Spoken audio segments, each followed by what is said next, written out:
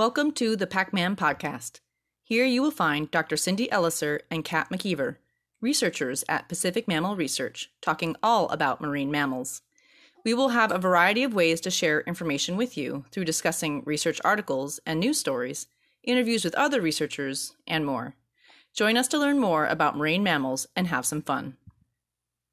Welcome to the PacMam podcast. I'm Cindy. And I'm Kat. And this week is a journal review. And this one we picked out because it's about sea otters, and sea otters are super cute.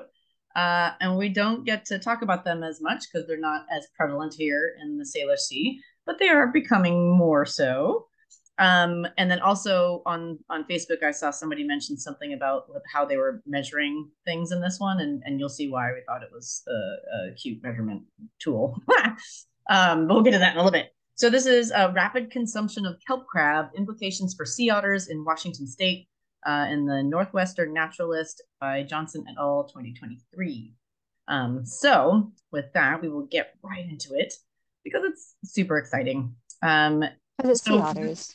Everybody loves sea otters. Yeah, I mean, if you don't, I think that I don't know what to say. They're just so cute. But they're and we'll get into why they're so cute and fluffy. But there's a lot of history that we'll go over the brief history of that in the introduction here about where we're at with these guys in our area. So to give you that background, sea otters were historically, occurred off the coast of North Pacific from Japan to Baja California. But I didn't realize this number. I knew it was bad, but they were hunted because of their fur. And if you have ever felt the pelt of a sea otter, you understand. Like the first time I felt it, I go, I absolutely know why they were hunted close to extinction, because it's insane. It's ridiculously soft. Like you can't, and plush too. Like it's not just soft, like it's thick, and it's yeah. They have 1 million hairs per square inch. Exactly. There you go. So, yeah, it's ridiculous. So because of that, because they were so luxurious with their coats, they lost 99% of their numbers. I mean, they were probably as close to extinction as you can get for the most part. Yeah. And like you said, it is kind of crazy because that they were hunted really, really intensely. But when they say like 90%, 99% of the original numbers were gone, like that number is just like, whoa. It's staggering. Yeah. Like, how do you come back from that? I mean, it's just amazing. So in Oregon, Washington, and BC, so we're basically focusing on the Pacific Northwest here. So Oregon, Washington, and British Columbia that we're going to be comparing to California's sea otters for various reasons we'll talk about. But the Oregon, Washington, BC groups were hunted to local extinction in the 1900s. They were just gone. They got rid of all of them. They relocated some from Alaska to Washington in the late 60s and early 70s. But they didn't really take for whatever reason. They did quite a few of these relocations in different areas to try to repopulate the historic ranges. And they worked in other places, but in the Salish Sea in particular, in this area and along the coast, I think they did better along the coast than they did like within the Salish Sea here. And I think the ones that we're going to be talking about are really kind of more on the coast there. But it's interesting of why does it work one place and not another if they are seemingly the same ecosystem type thing, but we just don't know enough about all that underlying factors. Right. And especially kind of odd because we did have them here at one time. It's not that it's a completely novel environment. So it's very interesting what those drivers are. And that we don't know, short answer. Yeah. And then you can't just put something back once it's gone. Like you may have changed the ecosystem to the point where now it's just not the same. Yeah. So there are 3 subspecies. Our subspecies here with Alaska, British Columbia, and Washington is the Enhydra lutris kenyoni. And then there's the one in California, and the other one. There's 3 total. But so because of this, the local extinctions and almost all extinction, and then the relocations, they have this patchy distribution throughout their range. So, it goes from California to Alaska, but then there's like this blank spot in much of Oregon and Washington. And so it's an interesting one because you have the same subspecies, but in these different patches that are in different ecosystems. And, you know, what this paper kind of brings up is it okay to look at all of these as the same thing? Like looking at all of them at the same, they all eat the same thing. They all do the same thing. Well, do they, right? Are they foraging on the same things? And what does that mean for their population levels?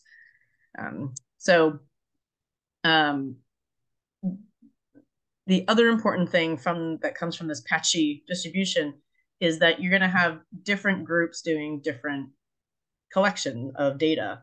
And that happens even if there is continuous distribution, but even more so when it's patchy like this. And so in order to compare apples to apples, you really need the same protocol that everybody's doing. And we come across this on a lot of different studies where, well, you can compare these two to a degree, but because they were slightly different methodologies, you can't exactly say that they're exactly the same.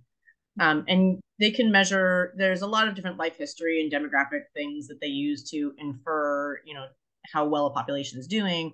And diet and foraging behavior is one of those that is used a lot because it shows how much they're eating. And then if you know how much they eat, you know how much they can put toward reproduction and that kind of thing, and population growth. So what's cool about the sea otters is that they do have a standardized protocol for collecting foraging data, which is unique in a lot of ways because not all species, most species, I think, don't have that. So it allows this apple-to-apple comparison. And the other great thing about these guys as compared to other marine mammals is they have to come to the surface to eat, unlike just about everybody else that can eat under the water or do. Right. So you can actually watch what they're eating versus just studying their poop to find out after the fact what they're eating. So this is pretty cool. You can be like, oh, they're actually eating that particular type of crab. Awesome. And the other cool thing about the visual of seeing it is you can see how much of it they consumed, which will be important as we get into this study. Yes. So, but that's really important.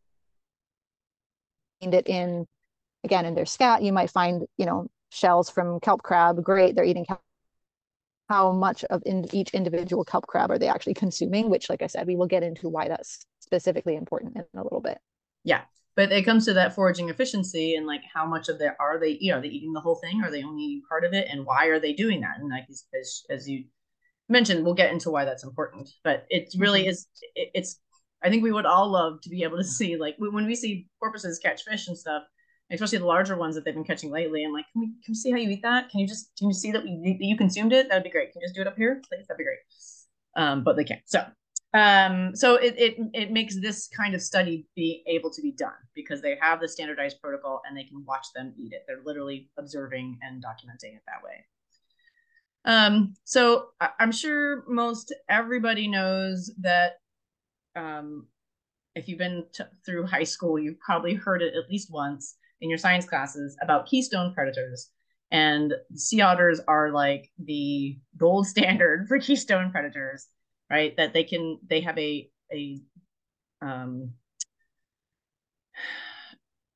not proportional effect on the environment as other species do.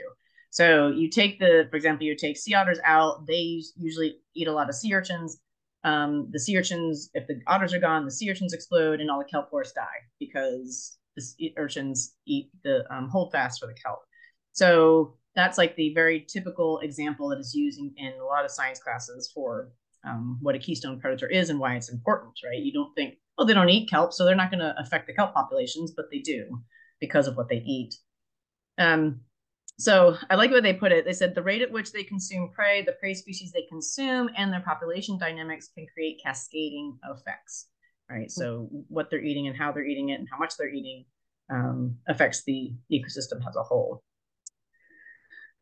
So what their background for this, or the idea, is that using observational data can be used to estimate the energy intake, right? So how much they're eating, and if you know what size that animal is, and then if you go catch your own crab, for example, you can measure how much biomass is there, and then you can get basically how much energy that otter is taking in. And then you know from other studies how much how much energy they use for different processes. You can then infer and use models and whatnot to see how much that would affect population growth. So being able to see the data, see what they're eating, they are able to estimate these energy intake rates that affect population status. But there are biases, as to everything, and especially with observations. So they basically, if it's a larger prey item, it's going to be easier to ID what they're eating, right? Right. Makes sense. It's like if you're eating a giant pizza, that's a lot easier to see than if you're eating a peanut, right? What you're eating. Don't know why I picked those foods, but there you go. It's an effective analogy. I like it. Right. So, and then they're also, depending how far away they are from shore, it's going to be harder to see. And then that even affects the size, right? The smaller the item is, the farther away they are, the harder it's going to be to see what they're eating and how they're eating it. So because of this, they use a simulation model to account for this non-random nature of that missing data, right? It's not random. We know which parts are missing, and you can use special fancy math to deal with that. And I love this one. It's called Sea Otter Foraging Analysis, or SOFA. So now I just imagine sea otters lounging on a sofa. Oh, there you go. While they're eating. Couch potatoes. I love it.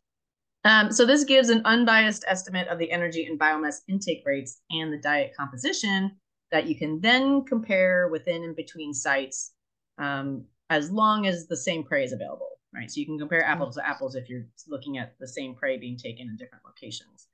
But this is very important in understanding the foraging ecology of a species and if that varies over region and what that means. So that's where the kind of like why they're trying to do this study in the first place and how they can do it. So as with all good science, the first thing comes with a question, right? And so there was another recent paper that showed that handling time of kelp crabs in Washington was 1.5 to 2 times faster than in California or British Columbia. So this is what kicked it all off. They're like, well, that's weird. Why is that? But it was unconfirmed whether it was only kelp crabs that they were faster with versus other prey. It was unknown why there would be a regional difference in the first place. You'd have to look at the prey items. Was there smaller prey, or is there smaller prey in Washington, so therefore they can eat it faster than in California? Or is there individual differences in prey handling? So that sparked the question of, well, we need to do a more dedicated study on the specific question to understand these answers, right? And as like I've said many times before, good science provides maybe one answer and then gives you 3 or 4 more. So this is a great example of that. Yeah, and then also just how that then relates to the model that they're basing all of this information on. Is that accurate, right? So if they're consuming things a lot faster, that has pretty big implications for this model that they're using as an estimate of sea otter population status. So right, and so important in that we need to update these things, just as we were talking about with porpoises. Well, we updated now that we see them handling these larger prey items. What does that mean? We need to, right. If we're using these models to estimate population growth and abundance with all these other things, they need to be the most accurate and the most up to date as to what the animals are doing and eating right now. Yeah. That's a great point. So they did find that kelp crabs compose 8 to 20% of their diet, like the occurrence of the times they see them eating it, and up to 35% of the time where it's a primary prey item, where that's like a special place that they go to eat. And the fact that prey is found in other locations in California, they can compare it across the regions. So the kelp crab basically is a good one to look at for these energy intake studies. So the 3 objectives were compare handling times between kelp crab versus non-kelp crab prey, so other crabs or clams, between Washington, California, and British Columbia. Then the second one was to compare the handling times of kelp crab specialists in California to the animals in Washington and BC. And this is to compare, like, if these are kelp crab specialists here in Washington, how do they compare faster or slower than those in those other areas? And then, do kelp crabs in Washington have a different biomass? They call it biomass to width ratio compared to California. And I think we can just simplify this to mass or size. rather than saying violence to width ratio every time. I mean, it's basically how much stuff is in there for the size of the animal. Yeah. Yeah. So those are the 3 objectives. We're going to get into the methods now. We're not going to get too detailed because it is a lot of modeling math that they did. I'm like, okay, that's very good. We're not going to go with that. I mean, what I love about the study too is that the main part of it, besides the stats and math, is that they just were watching animals. Right? The power. It's very much back to like classic ethology, like just observing the animals. What do you observe? What's different? Yeah, it's very cool. Yeah, there's a lot that you can just by looking at the animals. I think people forget that you know the observational studies that are done can be very powerful in what they can provide.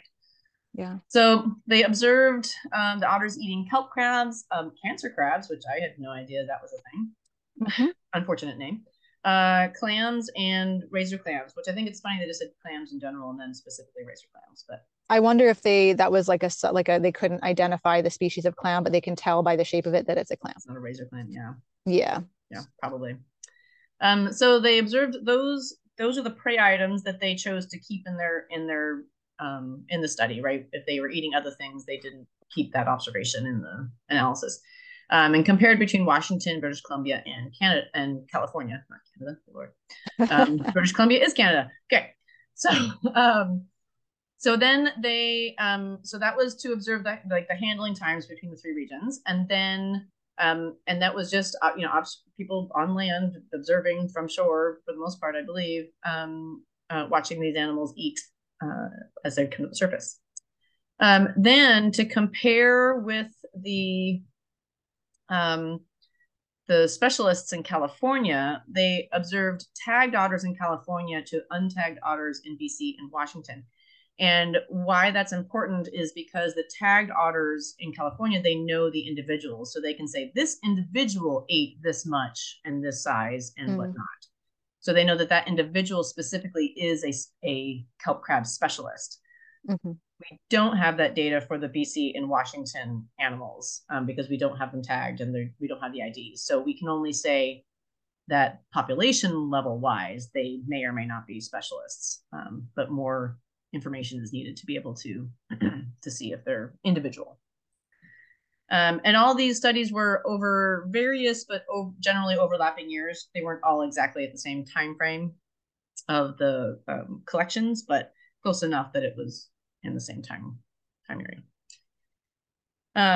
So now we're getting into the measurement. And so the question is, how do you measure a prey item that you can't actually measure, right? You're just looking at the animal eating it. There's lots of different ways you can do. You can measure things that are far away and using, red dots on and lines and something else in the frame of your camera that the width, the length of, and then extrapolate and do all this crazy stuff. But they used sea otter forepaw width, which I love because if you've ever seen pictures of sea otters eating stuff, they're holding it in their paws up to their mouth. So you literally have both the prey item and the paw in the frame, which is so smart. Yeah. I mean, it kind of goes to the, the memes on the internet that are Americans will use anything besides the metric system to measure and compare things with. But in this case, they can't actually measure it because the animals are eating it. So it totally makes sense. But it's just great that, now we have another way of measuring things. Like how many sea otter paws are you? Right. Forepaw width. Right. So without getting into too much details, they would say, is the prey relating to the sea otter forepaw width? Is it 1 or less, a paw width, 2 or less, 3 or less, 4 or less, in anywhere in between there? And then they have within that A, B, and C. So 1A would be the smallest third of under one paw width. B would be the middle third, and C would be the largest third. And the other cool thing is then they can actually go in and quantify the size relative to the sea otter paw, and they have now all these different categories that they can run through their model, which is super helpful. Yeah. So it's a really cool ingenious way to measure things when you can't actually measure the thing you're trying to measure. the important thing to note too is that the northern sea otters are bigger than southern sea otters in general length. So they did do some fancy stats to make sure that if that introduced any bias, like if they needed to adjust the prey size per subspecies to make sure that they were comparing apples to apples, which was a smart thing to think about. And they basically, long story short, they did not have to. The difference was not big enough to worry about. Right. So then to look at the kelp crab abundance, and we don't have good studies on kelp crab abundance. It's unknown, so they use percent occurrence of kelp crabs in the sea otter diet from when they saw them eating it to basically have an index of availability. So they could compare those. That's one thing that's great about ratios is you can compare those between different areas because they are, a ratio of, of two things. So right, it's not exact numbers that you're quoting. Right. So you can say like, oh well, 2 out of 4 and 12 out of 24 is both 50%, but you can't compare 2 and 20 and 12 or as the same numbers. Right.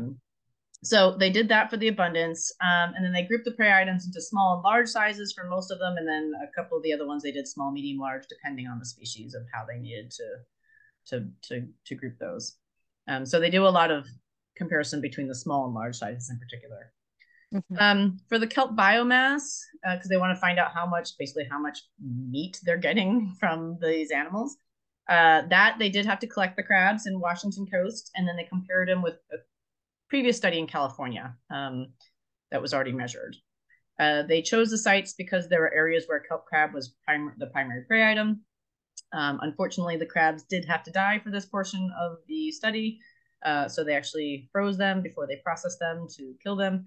And then they used these various models to do morphometric analysis to see what the width versus the weight and how that correlated with their biomass. One thing that I thought was really interesting with this too, again, just a really nice note that they picked up on to make this more accurate, was they also, for the larger crabs, because they know when sea otters consume them, they actually take off the carapace of the crab, which is basically the top part of the shell. So they actually did remove the carapace for the larger crab individuals before weighing them, so they could actually get a realistic estimate of what the sea otter would actually be consuming versus additional weight from the shell that the animal's not actually eating. So that was just again like one of those nice little points that they noted. And that's it. They noted that as an edible biomass versus just straight up biomass. Right, exactly. Because the smaller ones they just crunch on up. But the smaller ones they just ate. So it's not that they can't eat they just crunch them. Yeah.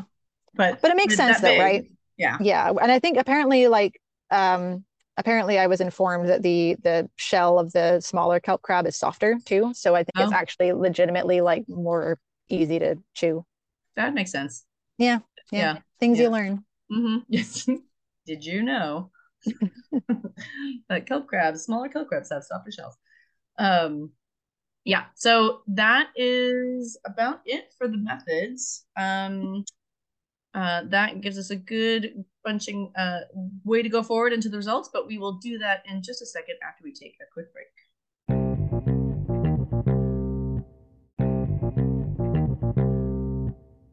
Okay, hello, we are back, and thanks for joining us.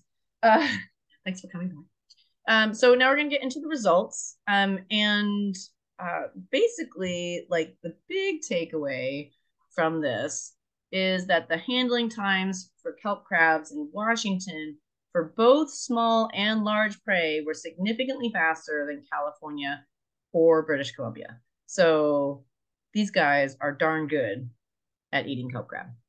Yep. And it ranged from anywhere. I didn't lay out the specific one, comparisons, but like anywhere from 24 to 61% faster, depending on which region you're comparing. Yeah. So it's not just like a slight variation. Yeah, that's what you call a significant difference. Right. They are definitely doing it faster. What's interesting though is that for the specialists, so now so that was just like the general handling time between regions. So Washington guys are just good at eating kelp crabs. But when they compared the specialists, you have the small crabs and the large crabs that were different. So for small crabs, there was no significant difference between Washington, California, or British Columbia. Or no, sorry, Washington and California. California were 4% faster than British Columbia. So a little bit of weirdness there. But the large crabs, Washington guys, were 41% faster than in California, but not significantly different between California and BC. So specifically, the Washington guys seem to be better at eating larger crabs. Right. Which is fascinating. Yeah. Like specifically those. And so we'll go into the discussion about like, well, why? Right. Because if it's just kelp crabs, you would expect both to be faster. So if you have questions, stay tuned. We'll get there. We will get there in just a second. There was a bit more percent abundance. So again, the percentage of how often they came up from their dives with kelp crab in Washington. So there's 12.8% of those dives in Washington, 9.2% in BC, and 7.3% in California. So that kind of leads to some idea that you might think, well, they're just more common here. So that might be why they are more likely to eat them and specialize in them here versus those other locations, specifically California. So that's a possibility. We'll chat about it in a second. And then what's really funny, and like this is like a whole paragraph in the results that I'm just summing up into one line, but other prey items varied. Like there was no consistency across anything really, any of the regions about the other prey items. So and so just as a reminder, like the reason they were looking at that was to see if there were any other prey items where they seemed a lot faster processing or handling those than in other regions. So they were like, oh, maybe they're also really fast at processing razor clams, for example. Right. So there was a purpose for looking at this. Like, is this unique to kelp crabs, or is this just like they're just faster eaters in general? Yeah, like but that does not seem to be the case. Just like fantastic at all. They just chow down, but yeah, that does not seem to be the case. Apparently only for kelp crab. And I mean, that makes sense. I mean, everybody's got their favorite snacks, and you're going to eat those faster than you eat other ones potentially. Yeah, exactly. So, and so then the last part of the results, really, or at least that I have, was the morphometrics for the crabs. They did take out 66 crabs, varied from 10 to 62 millimeters in width, but there was greater biomass to width ratio, so basically bigger size per width in kelp crabs from Washington than in California. So again, is it that these kelp crabs up here are just hunkers, and so therefore, right? Yeah, makes sense. They're hunkers, then, and these guys are specializing them for some reason, then they might be better at doing so. Mm-hmm. So with their paw width, so the larger, which I think were like the at least 3 and 4 paw widths size crabs were more common, and Washington otters ate them faster, which is pretty cool. So let's get into some of the things we've been hinting about, that discussion. So the overarching idea here is that this study has suggested and really shown that sea otters in Washington may be specializing on kelp crabs, and that there are behavioral differences that allow them to consume them faster than in British Columbia or California. And as always, why is that important, right? Well, that's important because it can affect our understanding of the overall, Washington sea otter population status, because what we talked about before, right? What they're eating and how much they're eating and how often they're eating it goes into how fast they can reproduce and population growth, and those models that help us understand that for conservation and future population trends. Right. And one thing we'll get into, and sorry, go ahead. No, you go ahead.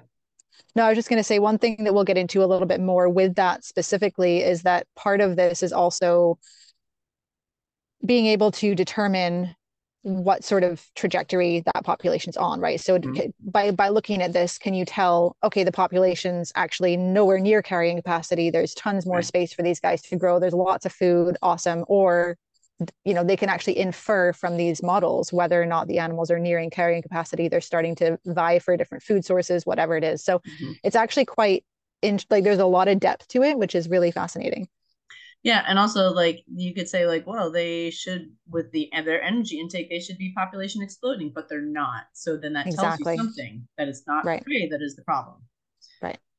So the first thing they looked at was like, does kelp crab morphology drive the difference in handling time that they saw? And basically the answer is no. So, because the Washington have the larger biomass. So you would expect them to eat them faster if they're smaller, right? That would just makes logical sense, right? The smaller they are, like popcorn. Right. Crab popcorn. We're coming up with the best food analogies in this episode, I have to say. I'm saying I like it, but not speaking. Yep. And it's also close to dinner time as we're recording. So there's that. So yeah, so you would expect those little popcorn kelp crabs would be easier, but the kelp crabs are larger and they're still faster at doing so. So it's not that we have smaller kelp crabs up here versus down there, and then that is the driver of why they're faster. Interestingly, there was less variation in the biomass to width relationship, the size basically, for Washington kelp crabs than in California kelp crabs. So ours were more consistent in size basically than they found in California. Now, this could be due to a lot of things.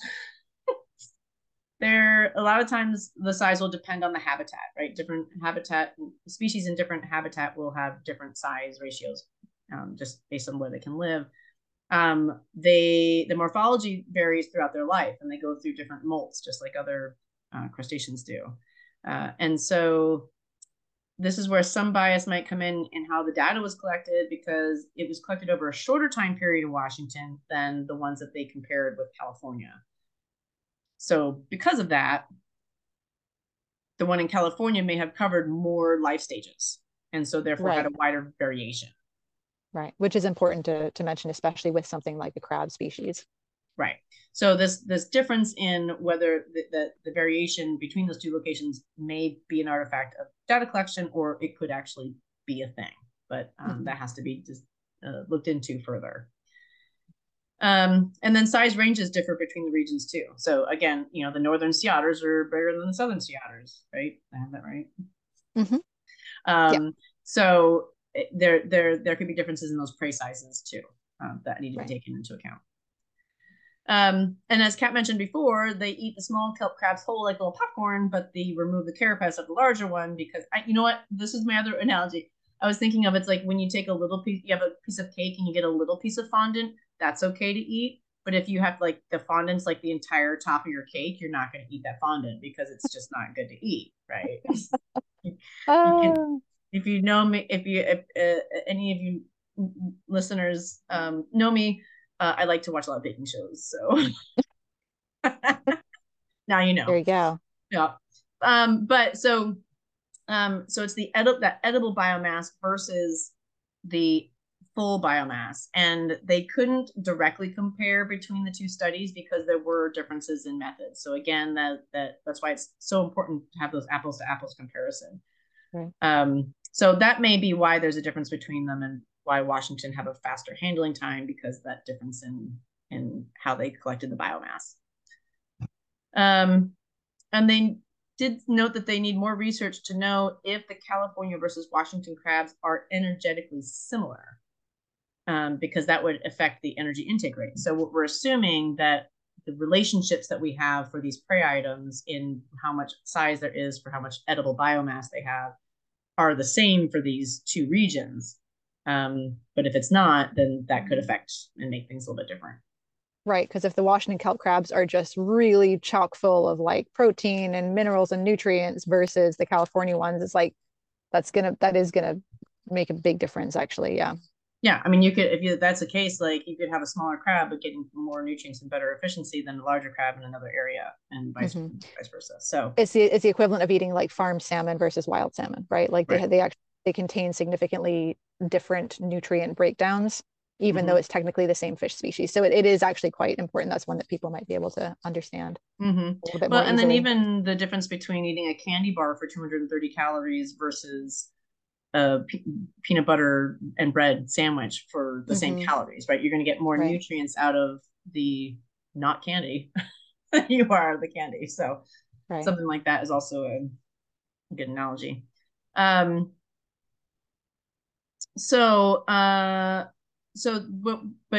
taking the study as it is and the information that we have now, it shows that the energy intake rates are up to 1/3 higher than expected based on the current population growth rates and densities. So again, based on the knowledge we have, we would expect that with how the population is growing, for it to be 1/3 of that intake rate, right? They're taking so much more in than we thought they were based on how their population is growing. Right. So this is really important for population regulation. And this difference means that we could be way off in understanding, why they're not growing. So like, oh, maybe they just don't have food. Well, this is obviously not true. The animals that are there are getting plenty of food. So why are they not doing well, right? High intake rates, but low population means there's something other than resource abundance that is limiting the population. It's not necessarily food. Right. And in other areas, and they compared these to other locations where higher intake rates correlate directly with higher population growth. Like that's a very normal thing. So why is that not happening in Washington? And so that's one thing that really was important in the study that showed that there's something else going on as to why these guys aren't doing great. Yeah, which again, like you said, just for if we really do want these guys to continue and thrive in this area, we have to start looking at what that might be. Exactly. And we do, because the otters, like I said, are adorable. But it's like you said at the top, where it's like one question answered leads to like 10 more questions, which is, again, it's kind of a fun cycle to see just within this one paper. Exactly. And I guess it's only fun if you like science, because sometimes that might be frustrating, that's true. right? That's true. Like, I think it's great, but I could see it being frustrating for other people. Like, that is true. But we just answered it, but now we have 5 more questions. It's like if answering a question to a toddler, you're like, they're like, okay, great. And now I have 1,000 more. Yep. Okay, so these faster handling times do indicate that they are likely specialists, but again, we don't know if these are individual specialists or if it's a population level specialist. And a lot of times, like a population level specialization will become from the fact that there's prey limitations. So if there's fewer things to eat and that's the only thing you can eat, you're going to get gosh darn good at eating that one thing because you're going to specialize on that prey. So what's interesting is that they found that the prey diversity was actually less diverse in Washington versus California, because the higher in latitude you go, diversity, it's harder to live in cold places. So that reduces. So it could be possible that there's just fewer options for them, and so they become more specialized in a particular species. They did find that a higher proportion of in the diet in Washington had more kelp crab. They looked at ones where they had multi-captured eyes. So that was also a higher proportion of coming up with kelp crabs. So it may be that these in general are more important for Washington otters than California or BC. And again, so they're more adept at handling them. Right. Right. So yeah, simply because they're handling them more frequently because it's a larger part of their diet. Exactly. But again, like there's other things, they need a more dedicated study to show that specific, like explicitly, right? This is just inferred from the data that we have. So they then looked at the Washington otters are faster at handling large crabs versus the California specialists. So maybe there are fewer large crabs in California, but but California got more large crabs in Washington. So when they looked at it, so that may not be confusing. Yeah, I know, right? I was like, wait a minute, so so they looked at the percentage of how many large crabs each place got, and the California otters got more large ones. So that may not be the case, that there's just larger ones in Washington. Interesting. But the other option is that Washington otters may not be as this was an interesting one. the Washington otters may not be as thorough when handling them. So there may be subtle aspects of it that are missed by observers. Well, so that maybe they're not as thorough. So maybe if you're doing well with food and you catch something and then it gets really hard to eat the innards, well, it might just be easier to dump it and go catch something else. Mm-hmm. So in places where food is not a limiting issue, that may be happening. So maybe they're not fully eating the whole crab. They're just eating it and then getting bored with it and then throwing it off and then going catching something else. But if there's a food limitation, you're definitely going to be like, I got to eat every single little bit of this because I'm not going to get more food. Mm-hmm. So that's an important distinction of like, well, why this might be happening. Right. They also said that there, subtle aspects of them eating may be missed by observers. So, we're not going to be able to catch every little small thing that happens or know that, oh, they definitely scooped out everything from that carapace versus not eating all of it.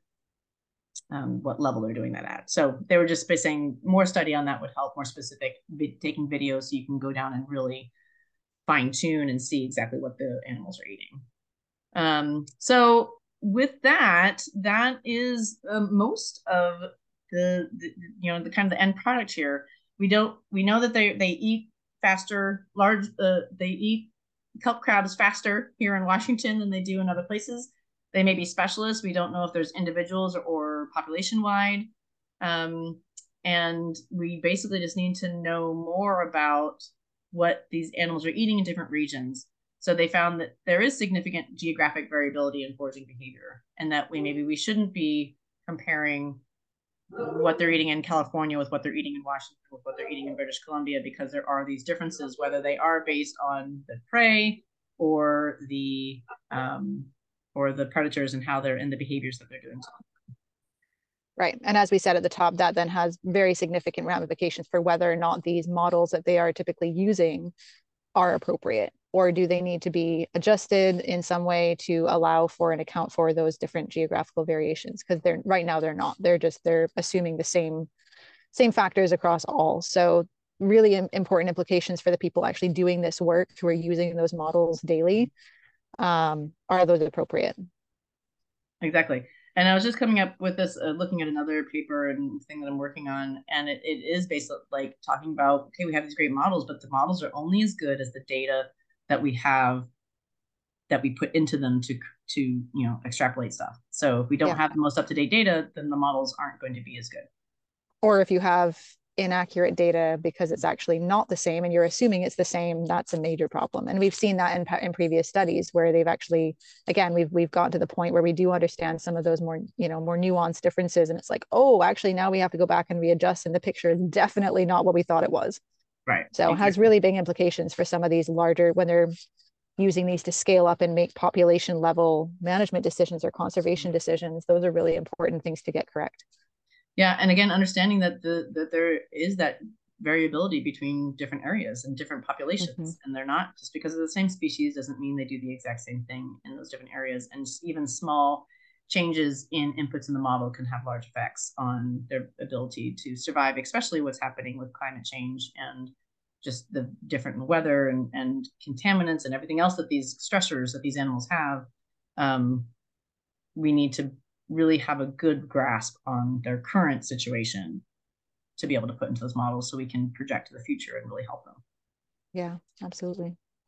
So we need regionally specific foraging models is kind of the big endpoint of this.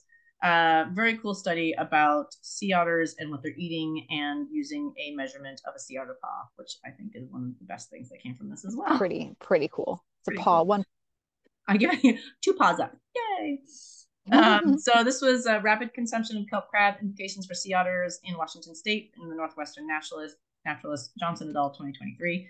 I will have the link in the paper. This one I may not be open access. I think I had to request this one, but I'll have the link that you can go see the abstract, and you can always reach out to the author for a copy if you need. And that is it for us. So don't forget to follow us on Instagram and Facebook. Next time will be a marine mammal highlight, so check out the Instagram and Facebook stories to vote on your favorite one of the 2 marine mammals we put up. And so you can decide what we get to talk about next. Don't forget, you can subscribe to the podcast now. Subscription gives you access to ad-free episodes and also little mini episodes that we will be posting each month. And we'll have another one coming up soon for that. So subscribe, and that all the money goes back to helping us produce the episodes, as well as doing our research and education initiatives. So thank you for your support. And if you can't subscribe or support, then share with everybody else. Sharing is a great way to support us as well. So tell everybody how much fun we are. All right, so that will be it for us, and we will see you next time. Bye. This was brought to you by Pacific Mammal Research, a 501c3 nonprofit organization. Check out our website, www.pacmam.org, that's PACMAM, to learn more about us, our research, and the educational opportunities that we provide. Also, help us continue providing fun and educational content like this by donating today. Your help is how we can continue to do our work and share it with you. Thanks!